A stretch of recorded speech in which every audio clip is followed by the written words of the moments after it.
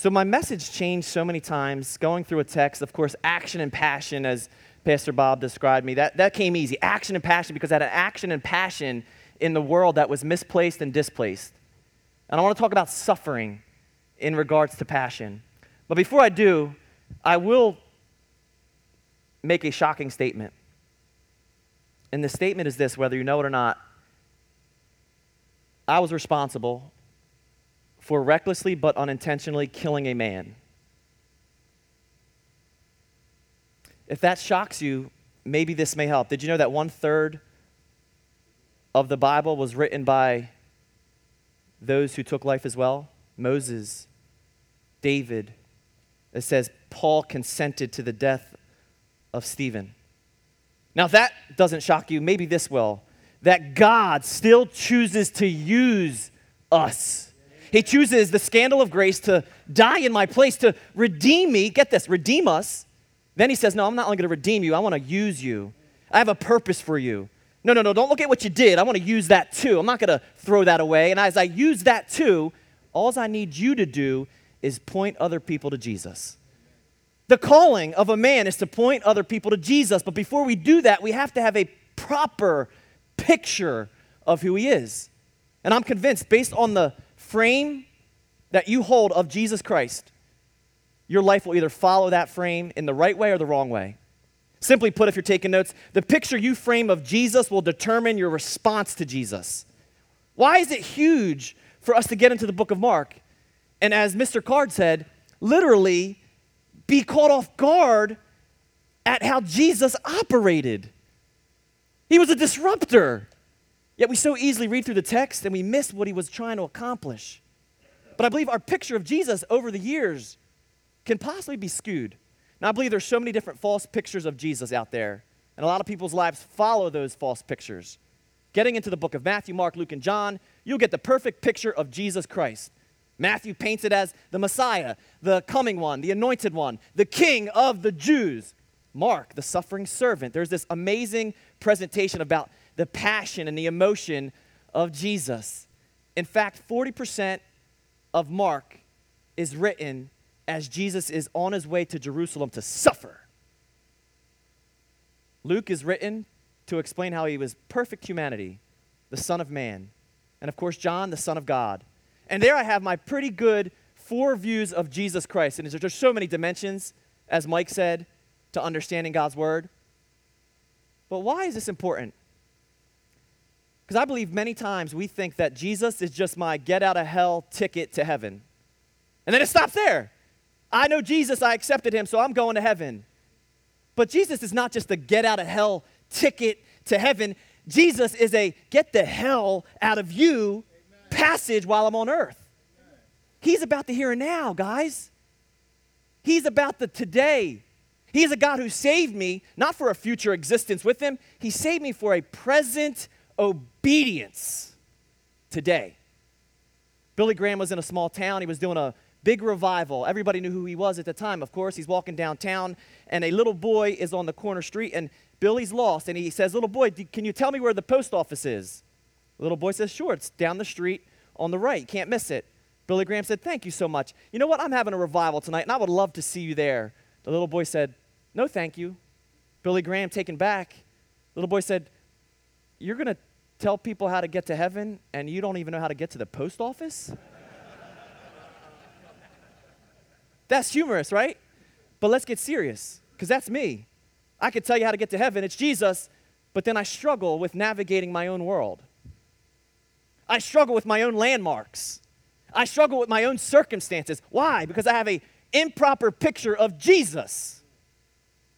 But if I got to know who he was, my life would follow that pursuit with an action and a passion that is undeniable, cannot be mistaken when the Lord of the universe. Mr. Card said, he's the Lord, y'all. How many times did he say that? He's the Lord, y'all. That was powerful. That's it. He's the Lord, y'all. So there has to be a suffering involved with our lives. Now I'm going to say it like this, and then I'll explain why I came to this particular point. If we are not willing to suffer like Jesus, we are not willing to succeed in obedience. We're going to go into a section in Mark, of course, chapter 8, eventually verse 34 to verse 37. But right before this text comes to us, and Jesus explains what our lives are to do to follow him, every single Matthew, Mark, Luke account, right before he gets into this teaching, it is this most amazing, most important question of all humanity. And it's when he said, hey, who do the people say that I am? You know that question? And they give him the response, what people are saying about Jesus. He then turns and says, okay, that's great and all, but who do you say that I am? And he's asking us today, who do you say that he is? We know Peter's response, you are the Christ, you are the Son of the living God. And then Jesus says, correct, but flesh and blood has not revealed that to you. My Father in heaven has. It's revelation. You could not come to that in your own flesh. But then we miss what he says next. It says he calls his disciples to himself and openly begins to tell them, I must go to Jerusalem to suffer, to be betrayed, to be killed. But I will rise again. What does Peter do? Not so, Lord. No way. Suffering? You? Jesus spins on his heels and says, get behind me, Satan. Right? But then he says, why? Because you are not mindful of the things of God, but the things of man. Consider what he tried to stop Jesus from doing, suffering. Yet Jesus says, no, that's what it's all about. I must suffer. Suffering is my calling. Suffering is what I'm demonstrating. Suffering on the front end so there can be glory on the back end. Do not be mindful of the things of men. Men don't want us to suffer. That word alone is a turnoff. But there's a science to suffering. Can I tell you? You have a choice to suffer on the front end or the back end. I see Ebo Elder here. He traveled a long way to be with us. God bless you, my brother. He could tell you about suffering on the front end, a professional boxer. He had to be in the gym days in and days out, suffering on the front end. I'm an athlete, former professional soccer player. I had to be in the gym. I had to run my track. I had to run my miles on the front end. I suffered through the pain on the front end because if I did not put the work in on the front end, when I was playing on the back end, the cramp comes. So you're going to suffer. You're going to suffer. It's just whether you choose to do it on the front end willingly or on the back end forcefully. You know when you're on the computer, guys, can I be real? And you're flirting with that line that you shouldn't be on, and you know the next click takes you to a site. You could suffer on the front end and say no to your flesh. I got to get away from this, even though it would satisfy me temporarily.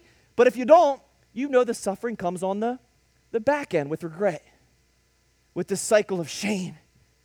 We choose on which spectrum we will suffer. The Lord demonstrated, let me suffer first and foremost so there could be ultimate glory on the back end. I know there's a model there for us. And I believe Jesus lays it out for us to walk it with him.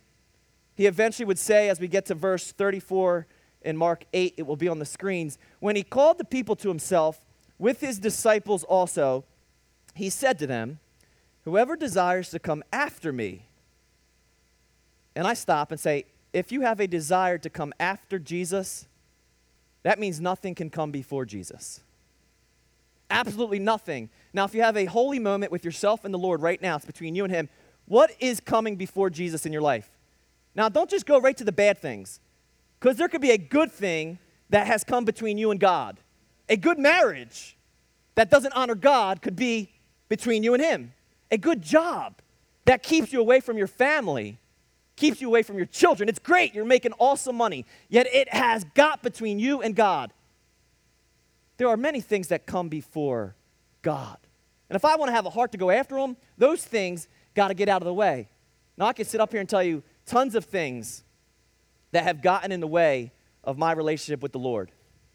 Prior to being where I am today, of course, living in the world with such a passion, and now I'm inspired by Mr. Card and his lyrical prowess and the creativity. I said, I cannot go throughout this session without trying to come up with something myself. So do you mind if I try?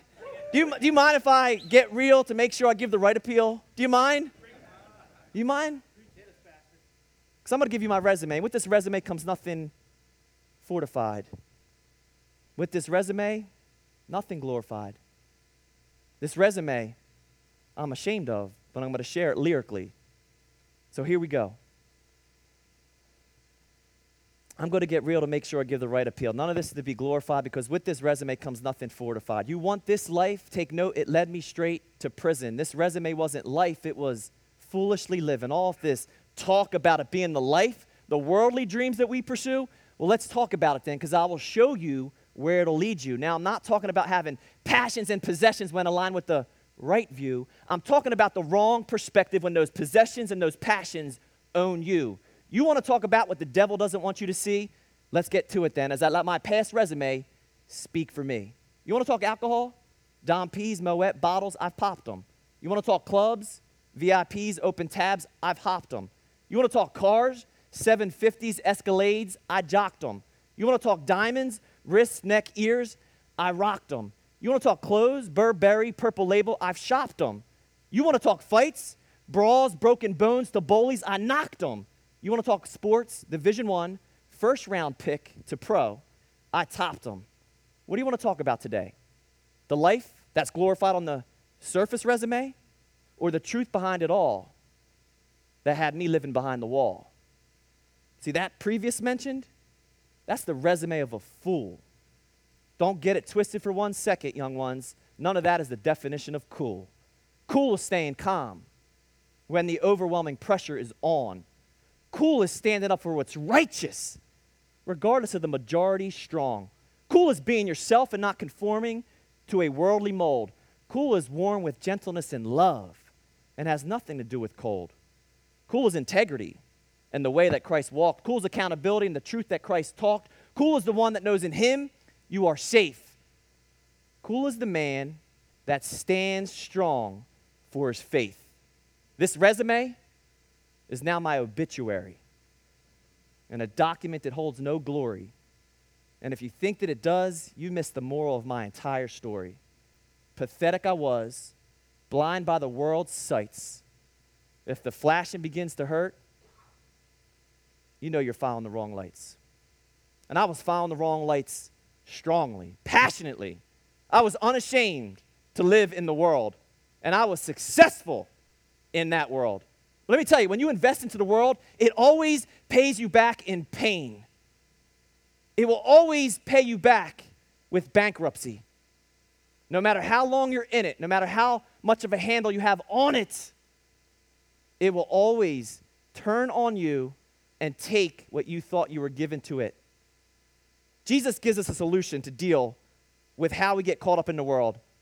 See, the only thing that I can present to you today is how damaging the God of self, if not dealt with, can become in your life. You know what the God of self looks like? Just look in the mirror today.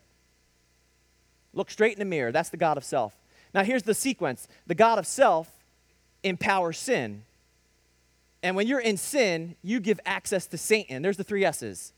When self is winning and living in your life, selfishness, self-confidence, self-righteousness, self-assurance, and even the opposite of that spectrum.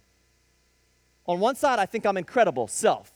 On the other side, when I have an improper perception about self, I'm terrible, self-loathing, low self-esteem. But when self is ruling on the throne of your heart, consider how we get so caught up in sin. And your sin's not my sin, but sin is sin. And then when I'm playing in sin, the enemy, the devil, the Satan, has access to my life. And we wonder why he's walking right into our households. He's coming right into some households through electronic devices. Dads, because we might fail to check up on what our kids are looking at on their technology. But you are their spiritual authority. You have the right to check up on them to make sure the enemy is not walking into your house through those devices electronically. That's what God has called you to do. So how do we deal with self? So that sin can't enter in and so that Satan doesn't have access. Jesus tells us, you desire to come after me? Deny yourself. You ever heard this teaching? We say it's dying to self. But I thought about that all night. Dying to self sounds like that I'm just surrendering to self. It's not dying to self. It's self has to die. There's a big difference. This isn't self-denial. This isn't surrendering to self. This is self-surrendering to Christ. Can we take a field trip? You mind taking a field trip with me? What does self-dying look like? If we were to go to the cemetery together right now, and I'm going to tell you to do two things. I'm going to actually tell you on one side, when we get there, you encourage those in the cemetery. Say whatever you want. Flatter them, encourage them, praise them, applaud them, compliment them. Will there be a response? Then on the other side, you slander them, you gossip them, you talk about them, you offend them, you bring up their moms. What will the response be? Nothing, because they're dead. Do you understand when the Lord called us to himself, he said, you got to die. And the reason why we're so offended by the world around us is because we're still responding with self.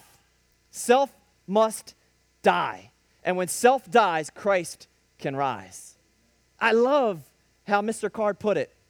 He talked about the perfect silences or non-responses of Jesus yesterday. I said, I wrote that in my message. Because as we get into Mark chapter 14 and Mark chapter 15, it's amazing. They're accusing him falsely. They're bringing out false testimonies, and Jesus is sitting there, and they ask him, what do you have to say for yourself? And it says, he answered them not a word. The silence of Jesus is beautiful and perfect. But how did he maintain that silence? Because with much lesser accusations in my life, I'm quick to defend me. I'm quick to respond if I feel like you're wrong. Yet Jesus silently maintains his composure. He's unresponsive. At other times, of course, he spoke out.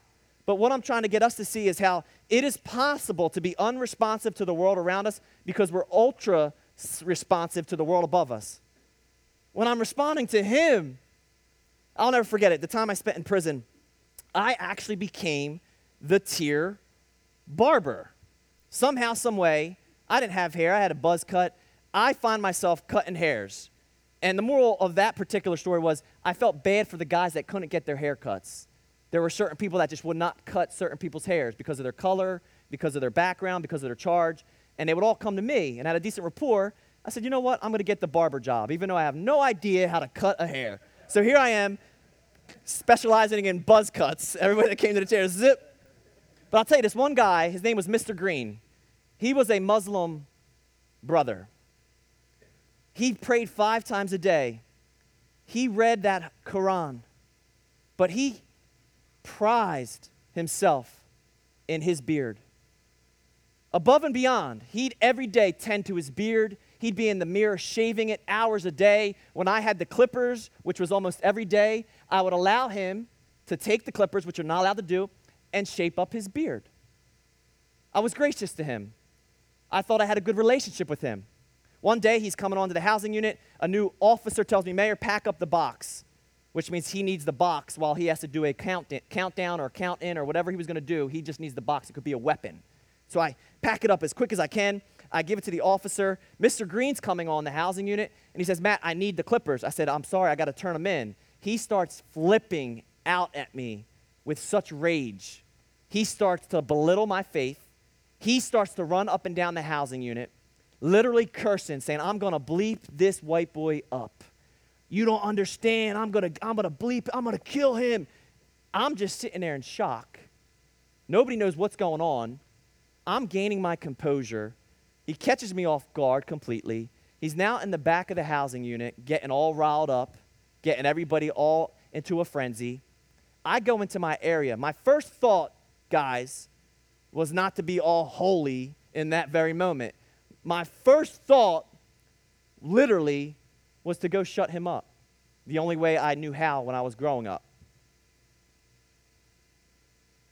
But what was crazy is earlier in the morning, as I woke up and spent time with the Lord in his word, a very small voice said, do not feed your flesh today.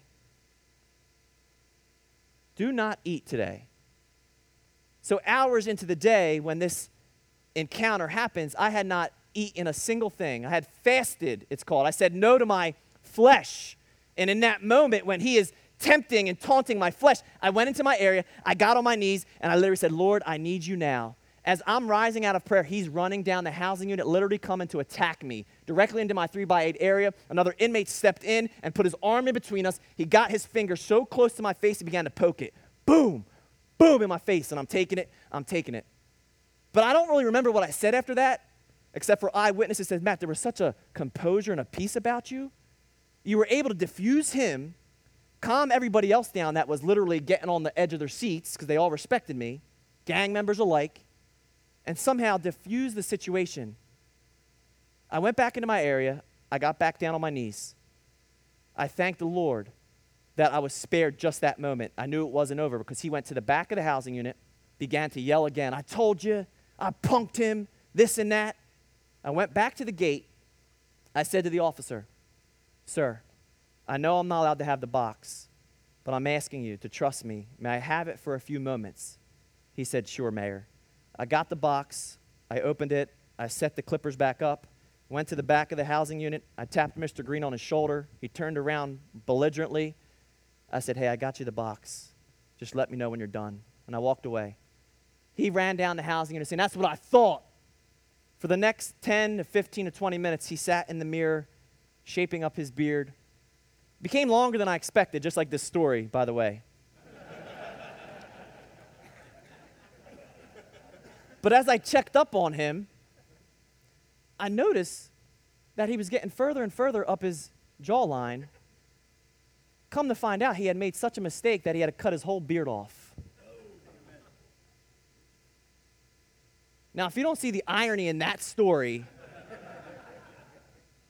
you see what happened was, I said, God, self has to die. I need Jesus to live here now. And he says, you don't worry about the battle, son. And the whole entire tier erupted because they found it hilarious. And the echo was, don't mess with Matt. God has Matt's back.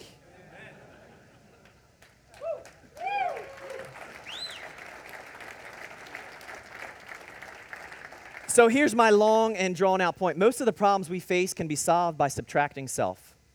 The tension will cease in your life when self is removed as the motivating factor in your reactions and even your actions. Imagine, men, if we woke up each day and said, it is no longer I who live, like Paul wrote. It is no longer I who live here, Lord. I need you to reign in my life. And I went in my day dealing with my wife, dealing with my kids, dealing with my coworkers, dealing with strangers, dealing with non-believers, as if it was Christ in me.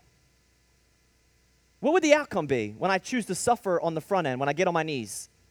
When I choose to suffer in prayer, even though I'm tired at night? When I choose to suffer on the front end, there will be glory on the back end.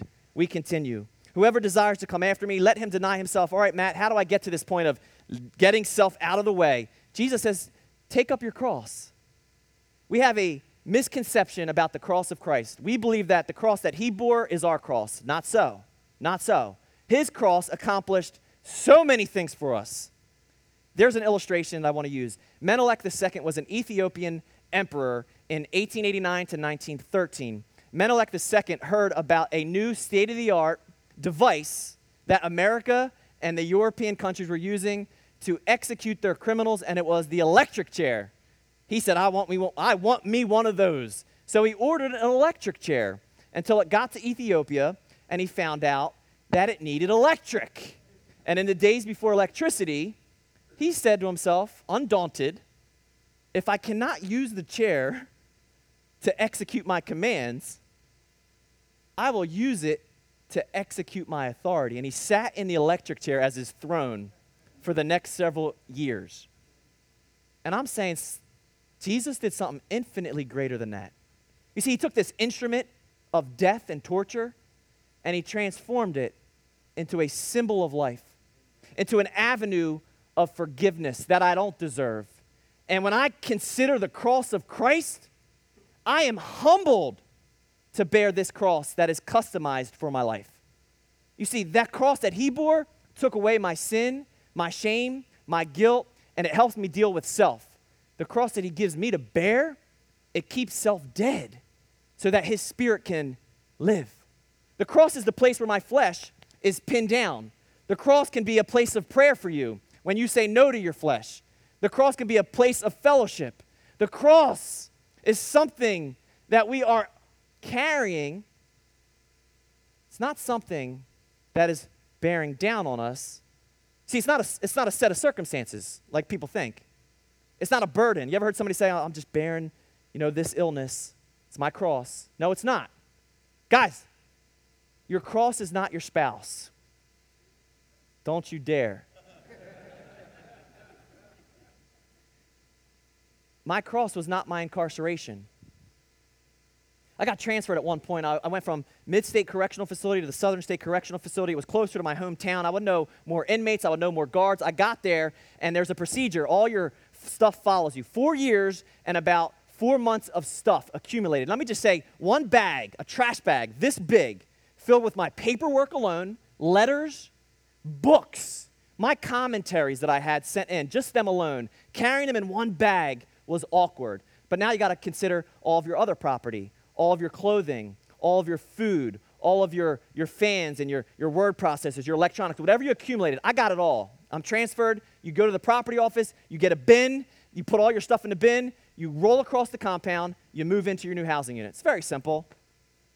I get there. I'm there for 7 days. I'm getting used to a new routine. A guard comes up to me and says, Maher, you got to pack up. He says, I don't know what's going on, but they're moving you. I said, okay. So I begin to pack up. I get into the bins. He stops me halfway across the compound and says, hold up. This doesn't even sound right. I don't like what I'm hearing. I'm going to move you to a safer unit because they're trying to put you on compound B. I said, whatever works. I get to my new unit. I unpack.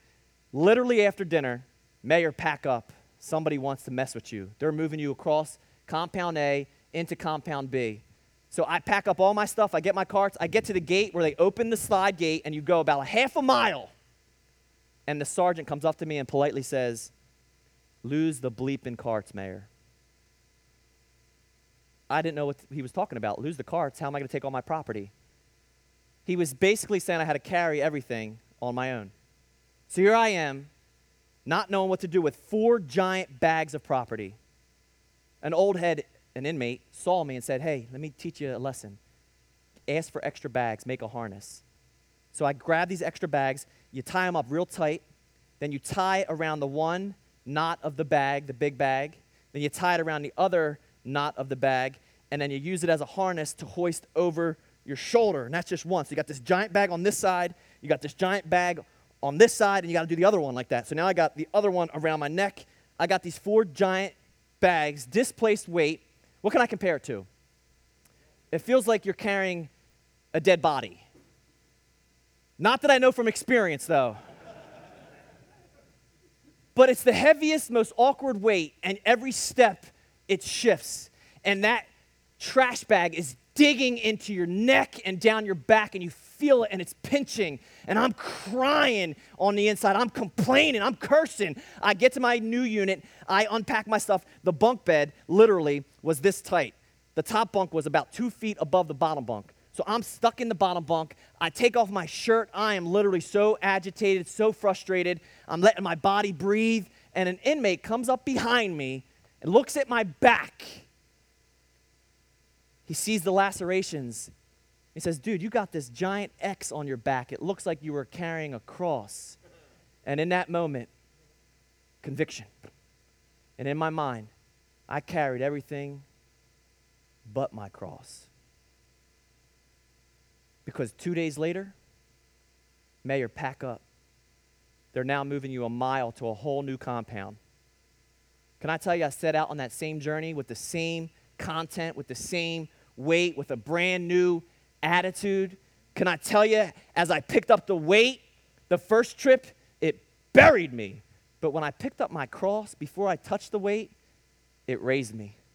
In fact, I was running like a man possessed by the Holy Spirit. I'm running in the big yard. I'm putting down my bags. I'm helping out older inmates with their stuff. I'm literally grabbing their stuff. I'm running 15 yards back. I'm doing this, and some guy comes up and says, dude, you better stop running. Those towers are going to take you out. And I remember thinking, there would probably be no better way to go out than that. We got to a gate. I put my stuff down. I'm smiling. I'm praying, I'm praising. And a guy looks at me and says, you look like you're enjoying this, dude. And I tell you the truth, true story. I said, no, I'm just thinking about what Jesus went through when he carried the cross. His prophetic response, word. Word.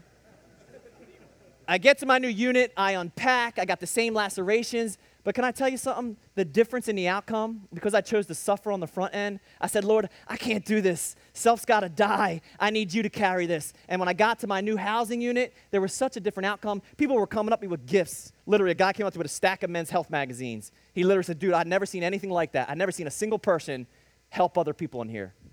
You see why that was highlighted? Nobody helps other people in here because we're all selfish. When self reigns, I'm not helping you. Either he was being generous and he saw the value in serving, or he realized it was time for him to downsize his property as well. So here's the cross. Write this down. The cross is something you do self-sacrificially that helps someone else out redemptively. The cross is something you do self-sacrificially to help your children out redemptively, to help your wife out redemptively, to help your coworkers out redemptively. It is as easy as taking out the trash that is not your duty, saying no to self to serve others around you. Why? Because selfless service is the clearest way to see Jesus. When your flesh is no longer in the way, that is the clearest way with passion that the Holy Spirit can be seen in your life. So the cross of Christ, of course, paid my sin debt in full. He won redemption for me. But I am to take my cross and walk redemption out. When's the last time you looked at the walks and the steps you take as redemptive? That every step you take, the Lord has redeemed. Every mistake you will ever make, the Lord has redeemed.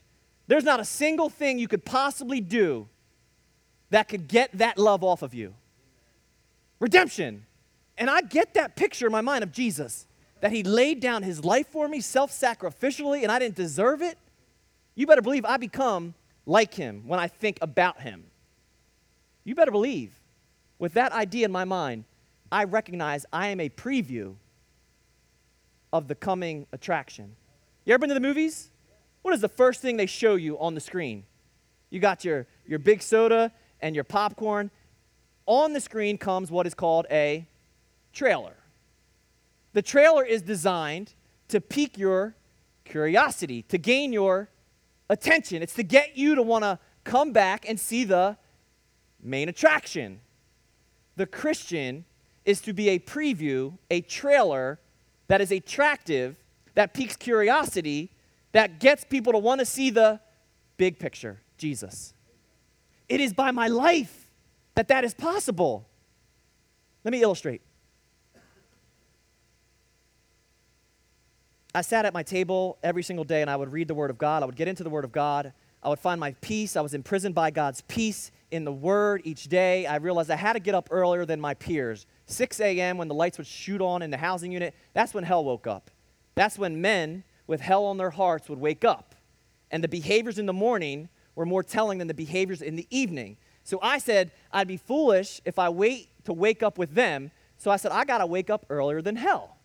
So I would get up earlier than hell, and I'd get on my knees. I'd say no to self. I'd say yes to the Spirit. I'd get in the Word. And what I did not know as I was living out this lifestyle of obedience to suffering on the front end, so there could be glory on the back end, that my peers were watching me. Didn't know this. One such peer was one of my neighbors. He moved in one day, and I'll just kind of tell you what he did. He moved in, and instead of moving into his area and unpacking his bed, which is the norm when you move into prison, you make your bed, it's called, he went to the back of the housing unit. And as he went to the back of the housing unit, he did something that you just do not do. You see, whoever runs the TV on the housing unit is usually a gang member, a blood. And he has the remote in his pocket, and he literally doesn't let anybody touch the TV. I've seen people get jumped for touching the TV. So I learned early on, TV doesn't lose fights. I'm not going to touch the TV. So I stayed away from it.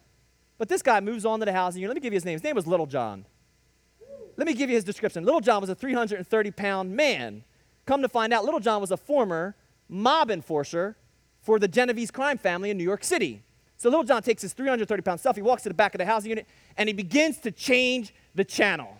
You better believe the whole housing unit stops. All the bloods kind of get up. They all look at their OG. And for all the vanillas in here, OG means original gangster. Don't tap somebody and ask them, I just told you. He changed the channel. What I saw next blew my mind. Because what happened previous when somebody did that was an all-out stomping. But everybody just watched what this 330-pound man put on the TV. Nobody wanted to touch it. You know what he put on? He put on Animal Planet. And for the next 2 hours, they watched Animal Planet. He turned it back to the station, went into his area, and made his bed. I got to know him. I brought that story up. I said, yo, that first day you walked in, you went to the back of the housing unit, what the heck was that all about? He said to me, Matt, whoever runs the TV runs the housing unit, right? I said, yeah. He goes, who ran the TV that day? You see what he did? He took over. He imposed his size and fear upon man to take over. But there was one thing that the Lord wanted him to see, something he had never seen before, something that he could not define, he could not explain, he could not get in his own efforts, nor could he ever have it because of his hard heart. And the Lord wanted him to see peace. But the peace of God comes by way of suffering, a suffering, because self will not allow God's peace into your heart. Self will cause tension and chaos. And here I am, unaware, walking with God's peace. And one day, little John pulled me aside and he said, I got to tell you something. I've been watching you. You definitely do not want to hear that in prison from a guy like little John. I've been watching you. And then he said, and I was hoping, he used the word hope. I was hoping that you would fail. I was hoping that I would catch you cursing. I was hoping that you grab one of those flick books, an inappropriate book, a book with nude pictures in it, and go into the bathroom. That was a common sight. I was hoping you would argue with one of these knuckleheads. I was hoping you would come out of character so I could point at that book you read every day and call you a hypocrite like everybody else that carries that book. And then he said these words, but you did not give me that opportunity. You understand what happened there? I said, John, I would have given you 1 billion opportunities to call me a hypocrite. But what you saw was not me living, but Christ inside of me. And the peace that I have is from him, and you can have it too. You see, he was so blown away at this presentation, and in that moment, you know what came flashing back to my mind was a line that my mother would say to me when I was 16 years old, and I'd be flying out of the house. Young ones, my mom would say, Matthew, hold up. I'd turn around, and she would say, you may be the only Bible somebody reads. And all these years later, in prison, little John said to me, I've been reading you. I've been reading the pages you've been putting out, kid. Dads, your children are reading you. They're looking for what you're putting out with your life actively, not verbally.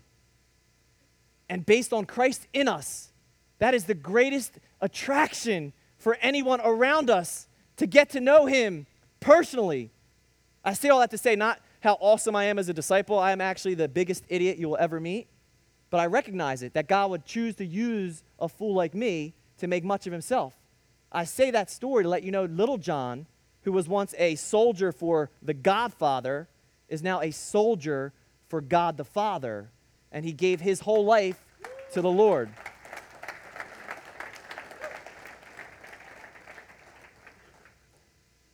How much time do I have? Oh, yeah, we good. So let's get back into the text. Whoever desires to come after me, Jesus said, let him deny himself. Self can't rule. How do I do that, Lord? Pick up your cross. It's perfect for you. It's customized for your back. It's not a burden I'm asking you to bear. It's actually an attitude, a state of mind. It's a faith to be obedient on the front end so that you do not suffer on the back end. And then you can come after me and follow me. And here's my question rhetorically. Are we following the Lord, men, at the same intensity we once followed the world? At the same intensity we pursued the things of this world? Are we following the Lord with that same passion? Is there an obvious action in my life that I'm pursuing the things of God? That I'm more mindful of the things of God than the things of man, as Jesus rebuked Peter about? Am I following the Lord so closely that this will not come as an offense? This will come as something that is supposed to solidify your faith. And I have no problem with this, but I'm going to say it anyway. I have no problem with the way many of us can raise our voices and our hands at a game. I have a problem when we can't do it when I hear the sound of Jesus' name. I lose my mind for the Eagles of Philadelphia, but I don't lose my mind for the Lion of Judah. I will celebrate with the Eagles on Super Bowl Sunday, but if my celebration in that moment is greater than my celebration for Jesus, something's wrong. Amen. And I love you enough to tell you that. There has to be a conviction, a passion, a suffering that is attached with this calling. The world will get you to bow forcefully. I love the Philippian verse.